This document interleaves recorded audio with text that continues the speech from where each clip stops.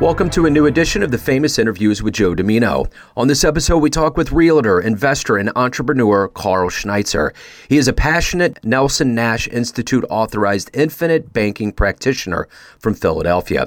While patrolling the streets of Philadelphia as a police officer, he learned how to invest in real estate and simultaneously flipped homes and built a rental portfolio. Real estate investing led Karl to the infinite banking concept, where he discovered how to build a family banking system and leverage life insurance to acquire more assets. Enjoy this interview. Hey, thanks for taking a minute out today. I appreciate it. Yeah, no problem. I look forward to it. I checked out your YouTube page, and it seems like a really cool show. Oh, cool, man. Thank you. Yeah. So before we get into your life and what you do, and what makes you motivated to do exactly what you do, I want to begin with what we've gone through over the last couple of years plus with COVID. It really changed the way that things have worked in so many ways. And I'm curious how you survived that time period and how it's changed the way that you live your life and conduct business now. Sure. So at the start of COVID, I was actually still a cop. I was a cop in Philadelphia, and when COVID started in about March, we had all kinds of just crazy rules and regulations, and that kind of interfered with business a little bit. But I think, as a terrible time as COVID was, I think it also created a ton of opportunity, and it made, myself and other businesses and investors kind of explore different options. I mean, how many businesses did we see basically go virtual and cut an entire expense of rent or, a building expense out of their budget? So I think it kind of gave people an opportunity to look at, maybe some things that they thought were necessities, and it turns out they weren't, and they may even be more productive, having employees work at home. And I'm sure a lot of people would feel similar about that. Yeah, you had to have had a very unique perspective as an officer with everything that was going on. There were so many things that got magnified. It's like COVID just kind of was the match that struck a lot of things that I think just kind of ignited with things that were happening. So, how did you maintain your mental stability and health? I mean, did it take a toll because of everything that was going on with law enforcement, or was it kind of business as usual? No, it definitely wasn't business as usual. There was a lot more going on, and a lot more. So in my department specifically, we even had some different rules and, kind of adjusted where we did not, and I say we as in, the city officials and the upper leadership that came out with the rules, but there was certain, kind of low level crimes that they did not want us arresting people. They didn't want people in small, cell rooms, and we already have a crowded prison system, so they didn't want more people in there during all that. So the city officials, where I'm at, they kind of pivoted a little bit, and some more nonviolent offenses they weren't necessarily actually taking you into the prison system for, which was good and bad. I can understand both sides of it. So let me just get a complete handle on exactly what you do. I'm going to put you in front of a bunch of third graders at a career day. One of the kids will look up at you and say, "What do you do for a living?" How do you answer them? So as of right now, what I do, I'm a realtor in Philadelphia, and on top of real estate, I work for a firm that helps business owners and investors basically create a system that allows you to warehouse your capital inside of an account. And the attractive part about this, specific type of account is that it can be leveraged and used to go acquire more assets to, build up whether your business or your investment portfolio, things like that. So I'm not sure. Yeah, no, that makes total sense. Yeah, no. I was just going to say, when you were in the third grade, what was your dream to be when you grew up? My dream all growing up was to be a Marine. And I tried the military twice, and both times I was disqualified during the recruiting process, because both times I had failed the vision test and applied for waivers, and waivers were denied. And, that kind of, set me back a little bit. And that's where I stumbled on law enforcement, where I was a police officer for 2 years before getting into what I'm doing now. I'm sorry, 4 years, if I didn't say that. When I was a kid, I was a part of the 80s kids, and I grew up watching Chips, and I thought I wanted to be a cop when I grew up. So just to put things in perspective. Yeah, I mean, it's changed. So when I started as a cop, I didn't really have the experience like a lot of cops did of, hey, it was never like this in the 2000s or 90s or 80s even. When I started as a cop, there was a stigma against cops, and unfortunately I never had the experience when people actually respected the cops. There is, don't get me wrong, there's still people that respect cops, but there's also, a stigma and a large group of people that do not. So I was kind of only ever saw the one side of that. It's interesting. Philly seems to be going through kind of a renaissance like Kansas City. You guys are up for potentially going to the Super Bowl. You have good teams. You guys went to the World Series. It has to be pretty euphoric there sports-wise. Oh, yeah. I was a cop during the World Series parade, or not the World Series, the Super Bowl parade. So I was on the inside of the parade line, and I had all the players, around me and saw some really cool stuff. It was fun and it was cool. It was a really cool experience doing that. But Philly is, like you said, Philly is rough. I mean, right now it's just crazy. The one thing about Philly that I don't know if it's 100% true, you hear rumors and all this, it's one of the very few stadiums in the NFL that actually has a jail in it. Is that true? That I don't know. I want to say no, because I've worked as a police officer at Eagles games, and I have never seen a jail. I mean, I've been back in the, like non-public parts of stadiums and through the police entrance and everything, and I've never seen a jail cell there. They probably have a room and an office, but no actual cell that I know of. Okay, all right. Well, you know how those things start. It's kind of that tomato can thing where it kind of spreads down the line there. So, so I'm curious. All of us, in whatever we do, are motivated by those around us that are inspirational. Who's been a hero or a role model for you in your life? Oh man, it's hard to pick one. There's been a couple. So I would say my dad kind of sparked my real estate, passion. When I graduated the police academy, I had my first real paycheck and wanting to buy a house. He gave me the thought of, hey, why buy a house, buy a duplex? You're a young single guy. You don't need a lot of space. Start collecting rent from someone else and, it'll cover part of your mortgage, if not all of it. So that right there just sparked my real estate passion. And when I did that, so I bought my first duplex at 22. I lived on the first floor, I rented out the top floor, and just collecting that, first rent check when, I didn't really do anything, you call passive income, that kind of sparked everything of, okay, this is pretty cool. I kind of dug into real estate a lot deeper.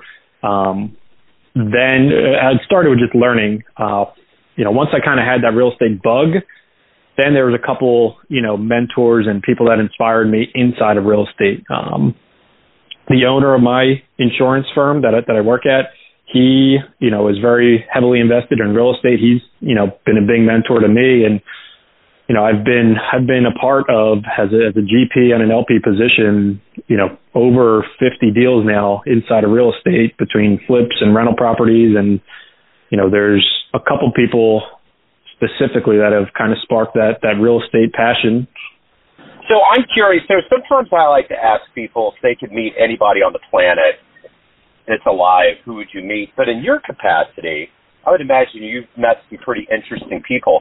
Who's been somebody that you were kind of awestruck by that maybe you met, or maybe even if there's somebody that's alive on the planet right now you'd like to meet? Either way on that one. So somebody I haven't met yet, or somebody I'd like to meet again? Maybe that. Maybe somebody you'd like to meet again. So I don't know if you follow. He's a pretty big on social media. I follow Grant Cardone, and I looked up to him for I don't know, several years now, and he's very, very driven and outspoken, but he has just accomplished so much. And I've been to several of his events. I've, talked very, very briefly to him. Never really a one-on-one conversation, but he's definitely somebody that I've looked up to and would love to, meet further. So in your capacity of, law enforcement, real estate, you're obviously very highly driven and giving of yourself. How did these seeds begin for you growing up? Kind of talk to me a little bit about your childhood. And, all of these things start at childhood. What kind of happened to get you where you're at today?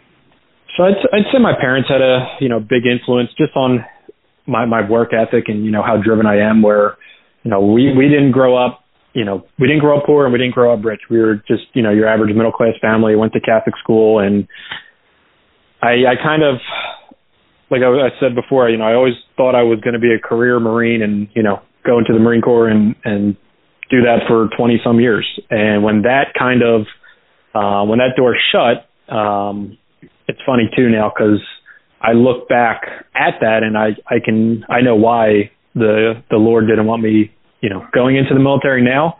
But I would say, I kind of had a drive to serve people, which is kind of then where I kind of had a decision. Well, okay, if I couldn't go in the military, how could I still have that paramilitary experience? And that's where I kind of settled on the police department, which it was fun. And I learned a lot. I met a lot of great people, and it wasn't for me though. And that's where, I think the Lord, gave me that opportunity, because I was struggling a little bit when the military didn't work out. And then he, I truly believe he, gave me a taste of the paramilitary in the police department so that I could have, tasted that and realize, okay, that life's not for me either.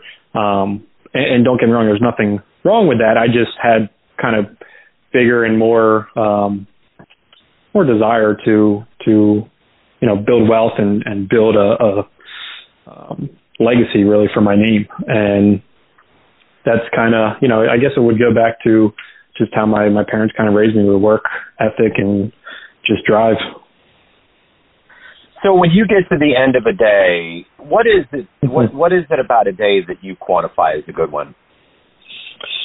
I like to talk to people, and I like to teach these strategies that we use. If anyone is not familiar, we help and coach people implement the infinite banking strategy, which was, it first came out there's a book called Becoming Your Own Banker by a guy named R. Nelson Nash. And he basically he was a lifelong insurance salesperson and understood life insurance very, very well. And he basically learned the banking process at the same time. And he learned how we can actually use life insurance policies to basically build our own banking processes on a personal level where we don't need to include the central banks and everything that brings, and as well as Wall Street. So I really feel, a deep calling right now that this is where I'm meant to be, and, teaching this strategy and designing these policies for families and business owners and investors. The more people that I can help kind of break away from the central banks and Wall Street corruption, the happier I am. So if I can, have a call, several calls a day and, help families and, accomplish this, that's a good day to me. So if you have a dream tonight and you run into the younger version of yourself, say in your 20s, and you could give that version of you a piece of advice based on the wisdom you've gained, the life that you've lived so far, what would you tell that version of you?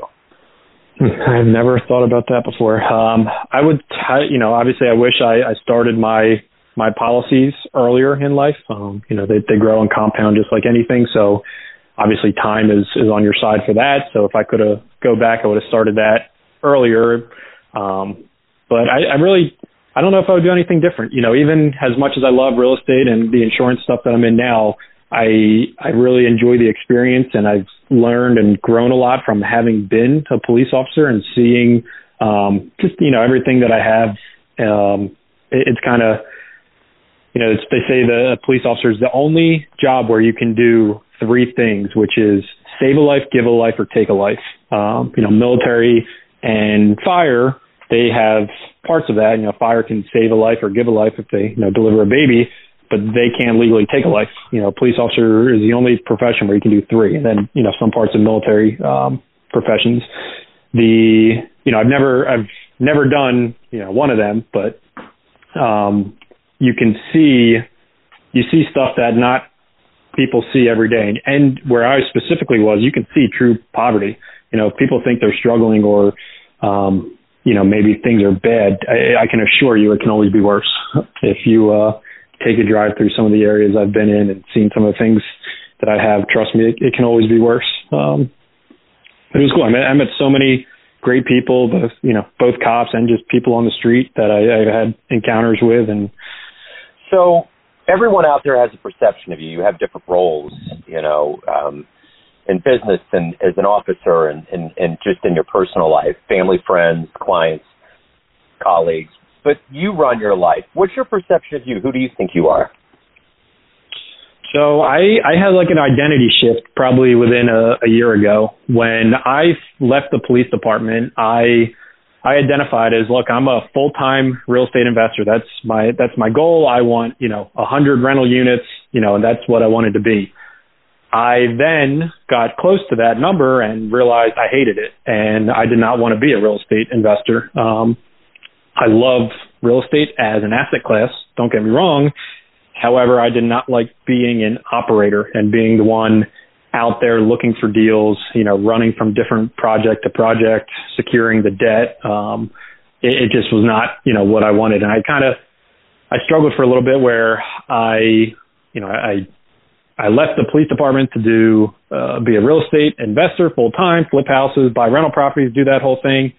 And I ended up hating it. And, I read and I have so many mentors and groups that I'm in of, people that are that and, how much they can, build through that path. And I had a mentor say to me, you don't have to identify as that, but you can still obviously invest in that asset class. So I would say right now, I'm you could call it an entrepreneur. I don't have many businesses, but, what I do now is help people. I really, really enjoy and love helping business owners and seeing their success after we implement these strategies and these policies, and teaching them and coaching them, how to use them to, whether it's, grow their business or acquire more assets, or, you can even use them to, finance liabilities. And it's in a more efficient way than paying cash or